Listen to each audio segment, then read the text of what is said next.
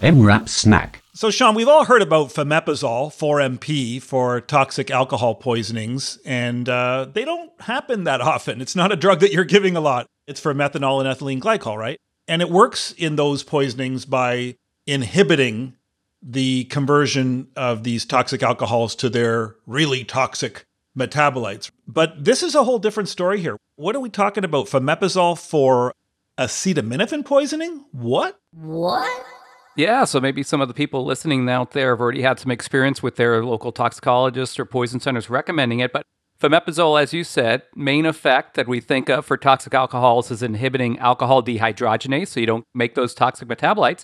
But it has some other activities, specifically inhibiting cytochrome P450-2E1, and that's in acetaminophen, the thing that makes that NAPK, that toxic metabolite. Now that's very interesting. But, Sean, we already have, provided we get there in time, a very effective treatment for acetaminophen toxicity. Does any of this have to do with the fact that we're seeing more massive ingestions these days?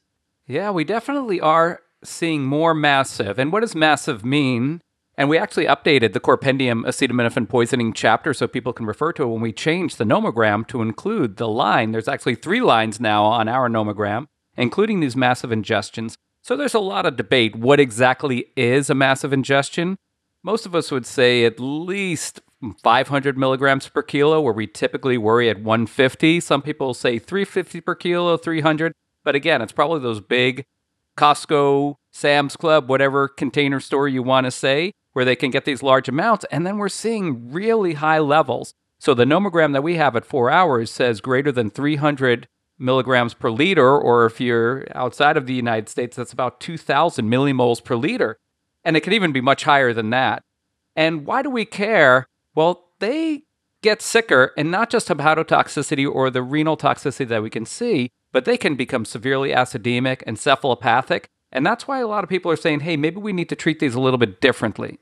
Right. And Sean, correct me if I'm wrong, but is the reason for this toxicity across all the organs the fact that it's the mitochondria that is affected by acetaminophen? I mean, is that the pathway by why other organs outside the liver get affected?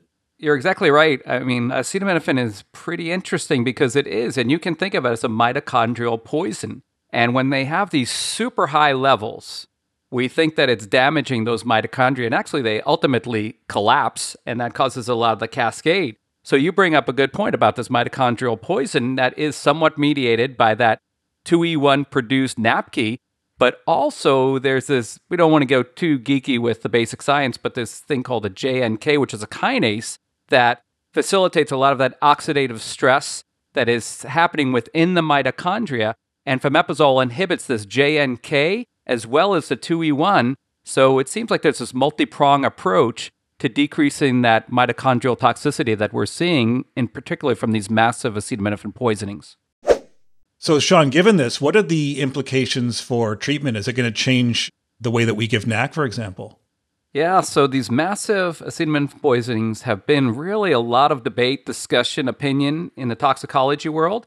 So, number one, a lot of people are recommending higher dose NAC, and we do have these dosages in Compendium, but you'll have your initial IV loading dose of 150 per kilo, and then anywhere thereafter from about 12.5 milligrams per kilo, which is the typical 4-hour dose, followed by 6.25 per kilo per hour. Many people are just either starting with 12.5 and continuing it, or even going as high as 25 milligram per kilo per hour. We've talked about this previously when we've talked about acetaminophen, that acetaminophen is very dialyzable. So there's more and more people using hemodialysis, particularly for these encephalopathic, very sick, acidemic, liver failure patients. And finally, and this is where I think the role of Fomepizole, at least in my opinion, might be, is I don't really at this stage think we have enough data to say Fomepizole should be used with every run-in-the-mill acetaminophen poisoning. I don't think most people at this time would disagree with that. But if we have somebody who's really sick or heading towards being sick with these massive poisonings, or even maybe not a massive poisoning, but we see a lot of the acidemia and the encephalopathy and other multi-system organ effects, there's little downside to giving Fomepizole. I mean, it's expensive, so we don't want to minimize that, but it's a single dose of 15 milligrams per kilo. You infuse that in, and who knows? There probably will not be any great head-to-head trials. There are good animal data, and there's also at least one human volunteer study that suggests maybe this will be beneficial. But you and I were talking, we've been down this road before, right, with cimetidine, probably over 20 years ago. Right, but I mean, the issue here is that cimetidine might only be pennies per dose at this point in time, whereas if this becomes widespread, that could be a disaster. Yeah, right? And we might have people looking, so just for everybody listening, cimetidine is the old H2, the first H2 antagonist that was on the market. That Stuart used for his heartburn. Yeah, go ahead, you can say it. For his pyrosis. And the problem with it, and when some of the newer agents came out that were better because it had a lot of drug-drug interactions, particularly because it affects that cytochrome P450 system, and it affects 2E1. So this has been tried before with acetaminophen to inhibit it. The thinking was it didn't work fast enough. Cimetidine was kind of heading out when I first got into toxicology, and I think the door was pretty much closed then, so I'm not looking necessarily to open it up at another door, but I just don't want this to be a free-for-all where we see Fomepizole being used thousands and thousands of dollars on every acetaminophen that comes through the door, at least not on the data that we have to date. All right, so say we do have a very bad case and this comes up. How is it given? So it's a single dose, 15 milligrams per kilo, and that's it, just a one-time. So that's where it is different than treatment of toxic alcohols, where we would continue with serial dosing. All righty then, Sean. And like you said, if they're sick enough to be considering Fomepizole for acetaminophen, then you probably also should be considering dialysis for these patients. So this can get very complicated. And so we do recommend that you involve a toxicologist or poison control in any cases of this nature. Summary. In the way of summary, I'd like to say that we don't normally go so much into the weeds when it comes to pharmacology or basic science for that matter in general. We're busy. But acetaminophen poisonings are so common and so much a part of the core knowledge base of our specialty that it's really helpful to know a little bit more about the history and the context. And also, we don't want to get blindsided by any new therapies that are out there. So here's my take-home points. For patients with massive or severe acetaminophen poisonings, you have to think beyond the liver.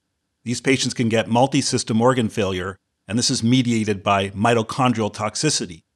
You might want to consider higher doses of NAC for these patients and acetylcysteine. They might get a single dose of intravenous Fomepizole, and dialysis is something that is being recommended more commonly. Just a few little tidbits to keep us at the cutting edge. That's it for now. Thank you, Sean.